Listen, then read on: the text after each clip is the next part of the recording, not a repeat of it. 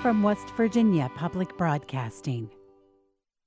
Support for the legislature today is provided by Marshall University, with more than 100 degree programs offered in 4 locations and online. More about the Marshall family at marshall.edu.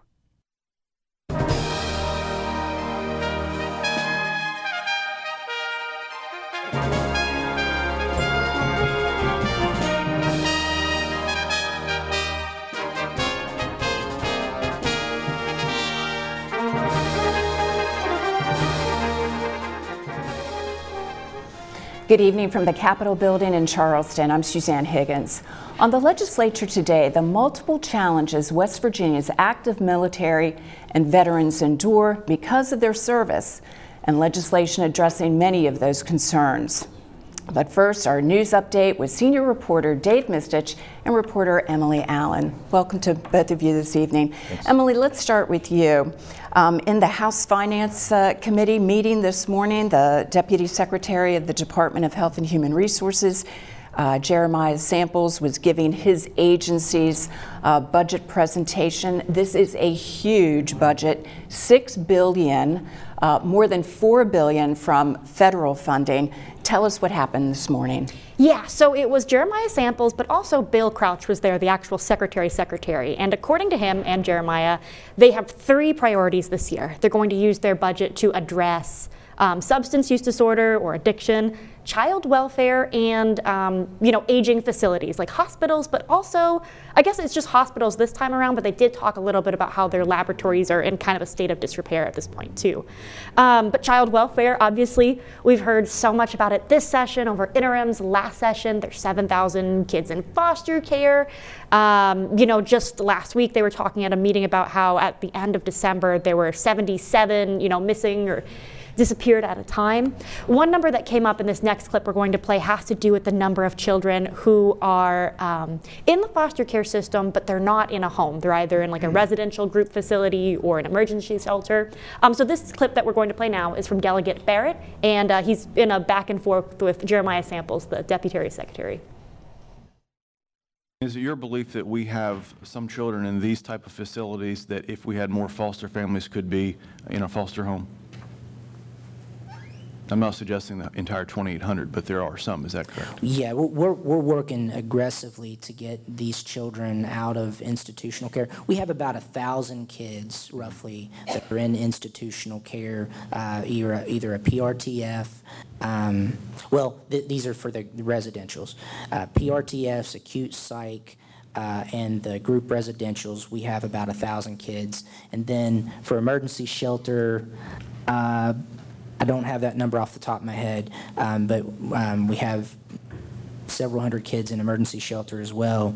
We do believe that it's critical to get those kids into a familial placement, a family, and have them in that family permanently to the extent that that's possible. So the more foster families that we have that are able to deal with children with acute needs, I do think it would mitigate the number of kids in these institutional settings.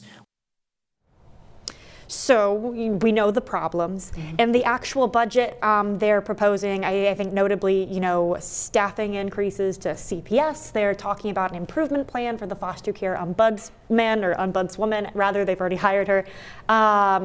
Expanded mental health in schools, all sorts of things focused on child welfare. They're also proposing kind of increases to maintaining the hospital facilities and an increase to help state matches to the federal funds and the child health insurance program, because traditionally in West Virginia, according to Jeremiah Samples, federal matches have covered the whole thing. Now that they're kind of pulling that back just a little bit, we need some money state-wise to match that. Well, at the same time that was happening, that the Deputy Secretary was giving his budget presentation, Democrats from both the House and Senate were downstairs doing their own press conference on foster care, on substance use disorder, child welfare issues, bills that they feel are not moving quickly enough. There was Senator Stephen Baldwin of Greenbrier County, Delegate Amanda Estep Burton of Kanawha, Delegate Lisa Zukoff of Marshall County, and they were talking about that bill you just mentioned, Emily, House Bill 4092, the Foster Care Bill of Rights. It raises salaries for CPS workers, more input from foster families into the child's care plan, and being able to participate in court hearings. That was very important. But the big ticket item that they say is holding things up in House Finance is that $16 million fiscal note that would go with raising the per diems of kinship families as compared to what foster families get. And kinships, of course, a lot of grandparents. Of them, yeah. Right. And kinship is a lot of grandparents out there that we hear. They want other legislation to keep moving, and that has, that was their message this morning. But then I have to say that the House Health and Human Resources Chair, Jordan Hill, then put out a press release this afternoon saying that the House of Delegates unanimously has sent out 2 of those 3 bills. 4092 is being thoroughly looked at, and he expected that the final foster bill was soon to happen. Now, Dave, let me bring you into the conversation here over in the Senate. Actually, the governor put out a press release this afternoon about state revenue collections for January. We had heard a slightly different story in the Senate earlier today. Right. So Senator Craig Blair basically just reiterated the same information for collections in January. It's a $13 million surplus. But Democrats, particularly, Senate Minority Leader Roman Prezioso, took issue with the way that number, how they got to that number, that $13 million surplus. We'll hear from him and his remarks on the Senate floor today. Amazing. We don't print money, but the governor can play around with the estimates any way he wants to. And as the chairman had presented to us, if it wasn't for the $6 million of lowering the revenue estimates for January, and the gift from the treasurer of $20 million, which are one-time money, which totals $26 million, we would then deduct our current dilemma in January, and we'd be $13 million below revenue estimates. So it's amazing the governor in the State of the States, painted a very rosy picture, but yet when we see the numbers, it's a totally different story. And then, Dave, that led to the talk about the proposed resolution that could lead to a lessening of taxes for big manufacturers. That's right, and we've heard about the Senate Joint Resolution 8, which is the one on the manufacturing tax, a repeal, which would be a constitutional amendment for that. There's also Senate Joint Resolution 9, which calls for a look at personal property taxes on the whole, and it would allow the legislature through legislation and not a resolution to do that piecemeal if they wanted to into the future. Again, both those require a 2/3 majority for these to pass, and then of course it would go to the ballot. You're going to hear this, me sitting in this chair and others saying that same thing over and over and over again this session. And Senator Doug Feistmeyer, a Democrat, got up and spoke today about the idea of getting Democrats on board to make this resolution pass.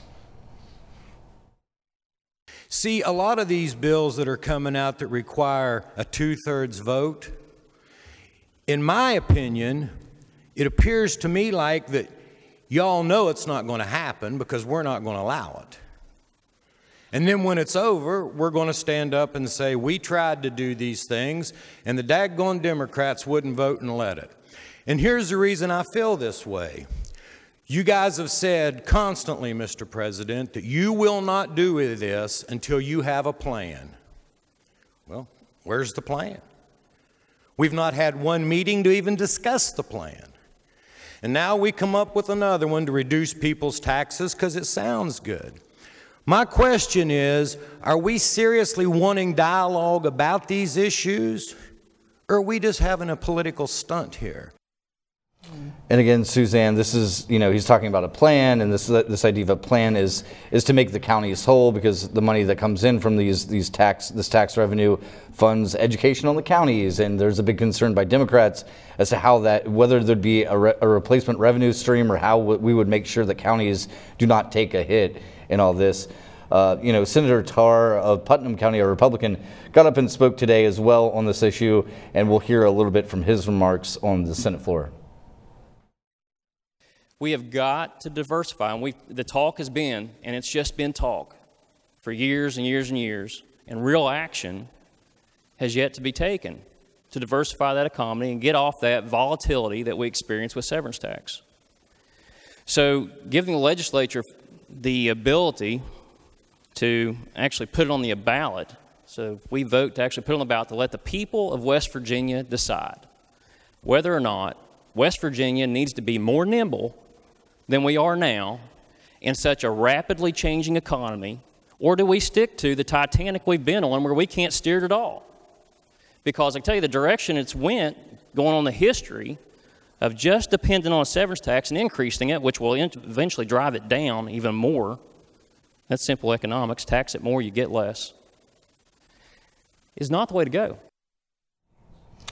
And Suzanne, you've heard Senator Tarr get up and speak a lot about this. The argument that he's been making all along is that, if we repeal this manufacturing tax, businesses will come here. These types of industries will grow and grow and grow. And you've heard, this discussion. It's been bubbling up all throughout the session.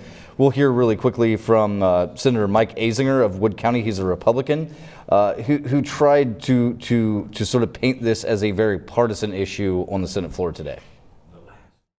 I just want to let the record show, in terms of the conversation that's gone on so far this morning, which side of the aisle is for cutting the taxes of the citizens of West Virginia, and which side of the aisle is against cutting the taxes for the citizens of West Virginia, for the manufacturers of West Virginia, and so on.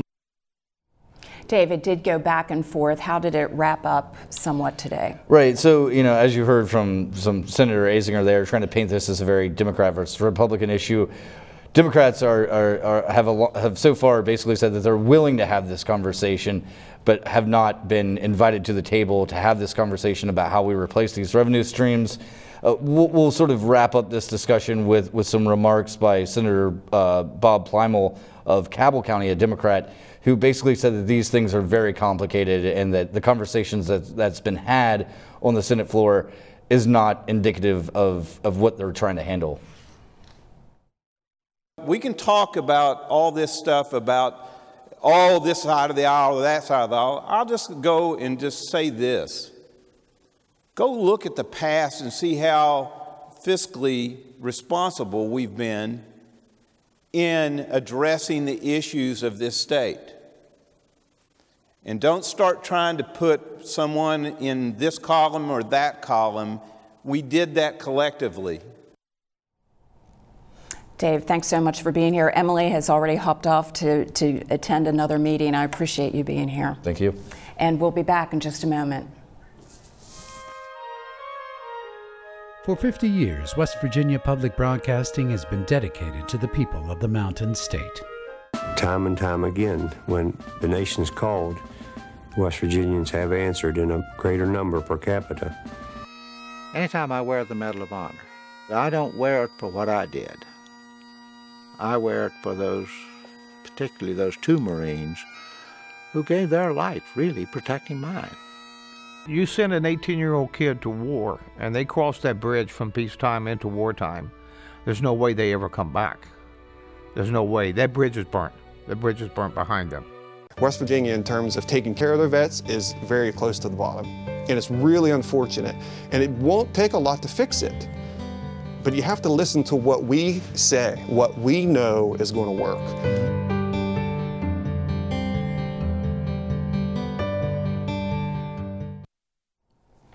Welcome back to the legislature today. Later this week, veterans will gather at the Capitol for Veterans Visibility Day, an opportunity to speak with lawmakers about many of the challenges they face and perhaps some policy changes to address those. Joining me now to talk about some of that work are Chair of the Senate Military Committee, Senator Ryan Weld, Majority Whip from Brooke County, and Senator Douglas Facemire of Braxton County, a longtime member of the committee. Thank you both for joining me tonight. Thanks for having me.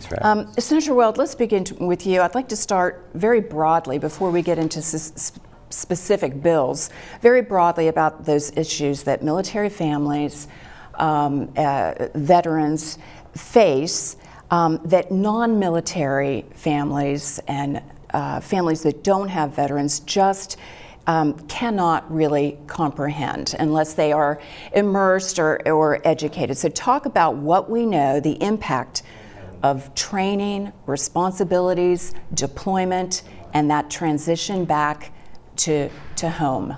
I think that the first thing that I would point out is the responsibilities that are put on these individuals, sometimes the burdens that they bear.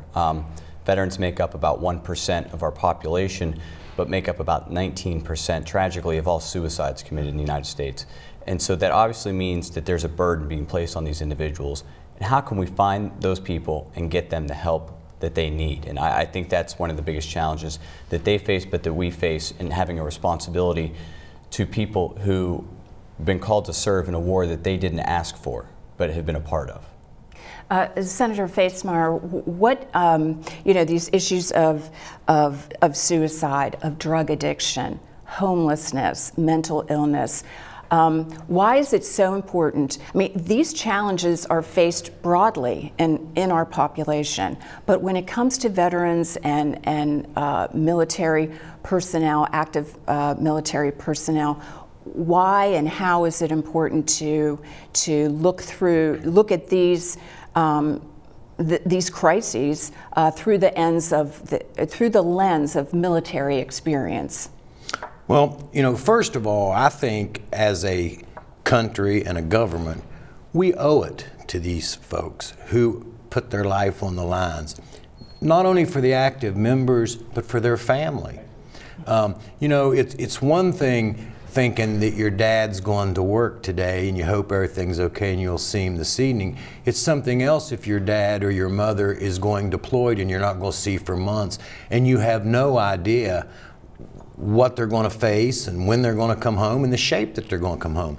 And to think about the stress and things that these people go through. And another thing I think it's very important to remember is they volunteered. They love this country enough that they volunteered to go and serve. So I think as a country, we owe them everything that we can. And, it's just remarkable the sacrifices that these folks make as well as their families. Senator Weld, we work out of this area, and I had a couple people ask me, as they do every day, what's on the show tonight? And I said, military and veterans issues. And they kind of looked at me like, why? I mean, it's really not on our radar day to day. And to state the obvious, we're at war, and we have been, and we have West Virginia citizens over there. And as you pointed out, they volunteer, and many of them are 18, 20, 22 years old. It's just not as a part of the conversation to the extent that it should be. Yep, and it really does need to be, because we have asked so much of so many people going back to when we started our involvement in Afghanistan back in 2001. Then we started our involvement in Iraq in 2003. And so starting at that point in time, moving forward, we have people on a forward deployment operation in places like Syria. We saw a couple years ago, unfortunately, where 4 members of our armed forces lost their lives in Africa. I mean, we have people that are, a part of operations all over the globe. And so what we can do back here is just keep that in mind as we try to find ways to allow for the state to offer better services to them and allow for us to recognize the cost that they've endured through things that we can do. And I feel that it's the least that we can do. And when you talk about West Virginians being deployed, I remember when I was in Afghanistan in 2010, deployed with the Air Force, we left the passenger terminal at Kandahar, to go to our FOB, our forward operating base, on a C-130, and the tail was painted Charlie West. And so it was a West Virginia C-130 that was there to give us a ride. Wow.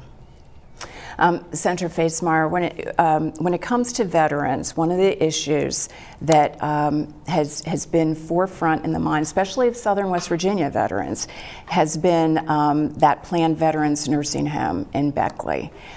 Is there an update on when that might be seen? Well, I mean, that all comes down to money, and unfortunately, the state itself does not have the funds to do that. We're going to have help from the federal government, and I think Senator Weld can tell you that we're trying, and we just can't get that commitment. We can't get that for sure commitment from the federal government. I think it's a travesty. West Virginia has always, per capita, sent more people to war than any other state. We're a proud state. Our citizens love this country and do everything they can to support it. And here we are needing a hospital in Southern West Virginia. And the senator can probably tell you better than me, but I think this thing's been going on for close to 15 or 20 years that we've been trying to get this, and we just can't get the commitment out of the federal government to build it. It's been several years, and he's exactly correct. And so we have to hit a certain amount for matching in order for the federal government to come in. And we have several dedicated sources of revenue that go to this, like part of the fireworks, tax that we get from that now. A couple years ago. But we need to be able to find a little more within our budget so that finally the federal government will come in and help us. This year, Senator Weld, you have passed the Green Alert program. Tell us about that. So the Green Alert program operates almost exactly like the Amber Alert or the Silver Alert for senior citizens, in that it operates for active duty members and veterans who are at risk because of a physical or mental condition that is linked to their time in service. So if they go missing, how are we going to better track them? How are we going to be able to find them better? And it goes to exactly what the Amber Alert program does, by getting the information out to law enforcement, to the Turnpike Authority, to be on the lookout for this individual and the vehicle that's associated with them, because they're deemed to be at risk because of an issue from their time in service. Wisconsin was the first state to do this, and I think that if we implement it here, I think it really could help some people who are considering maybe hurting themselves or others. All right, Senator Facemire, another bill that got through the Senate provides continued eligibility for developmental disability services to dependents of military members. Why was that important? Well, it's a family deal. And when someone in your family is involved in the military, regardless of what the whole family is involved. And I think that it's important, and also I would hope that it would also give our active duty men and women a little bit of encouragement, or maybe some peace of mind, knowing that if something happens to one of their family members, that there's people back here trying to help. And I think that's important. I mean, one of the greatest things about West Virginia, I believe, is our love for our family and trying to do what we can for our family. And I can only imagine being deployed, having children back here, and not really knowing everything that's being done. The senator was deployed, and we thank him for his service, and he's still active in the reserves. He has some kind of an idea. Myself personally, I can only imagine what it would be like to be over there. Of course, I'm at the place now where me and my wife have grandchildren, and I mean, just to think about your kids being back here and you not being there, it's got to be a void for you that you're trying to fill, and anything that we can do along these lines, it's our obligation, and we owe it to these people. Senator Weld, I wanted you to speak to Senate Bill 203 briefly. This is having to do with tax refund contributions. And again, so we've seen some other states that have implemented something like this, where you get your income tax refund. Maybe say, you know what, I'm going to donate $100, $50, whatever it might be, to the Department of Veterans Assistance or to our state Veterans Cemetery here in West Virginia. I think we should Just be able to do that. make the Yeah, it ask. just makes it, it's an ask, and if you want to do it and facilitate that payment, that's great. And so I think that hopefully that's something we get across the finish line and get done this year. I want to talk real briefly, we only have a moment, the Veterans Court, military drug court that you had established up in Brooke County, implemented this fall. Is there any measurable impact so far? I know that the program is already taking individuals and veterans on as part of the program. I think it's great. This is something that the state used to have, but it wasn't written in code, and so the previous Supreme Court iteration got rid of it. But we have it back now, and I think it's something that's going to pay dividends. I mentioned that Veterans Visibility is later this week, and just the moment that we have left, a message or a promise you want to give them for this session? Sandra? Well, the first thing is, we thank you for your service. We certainly do not underplay the importance of what you do.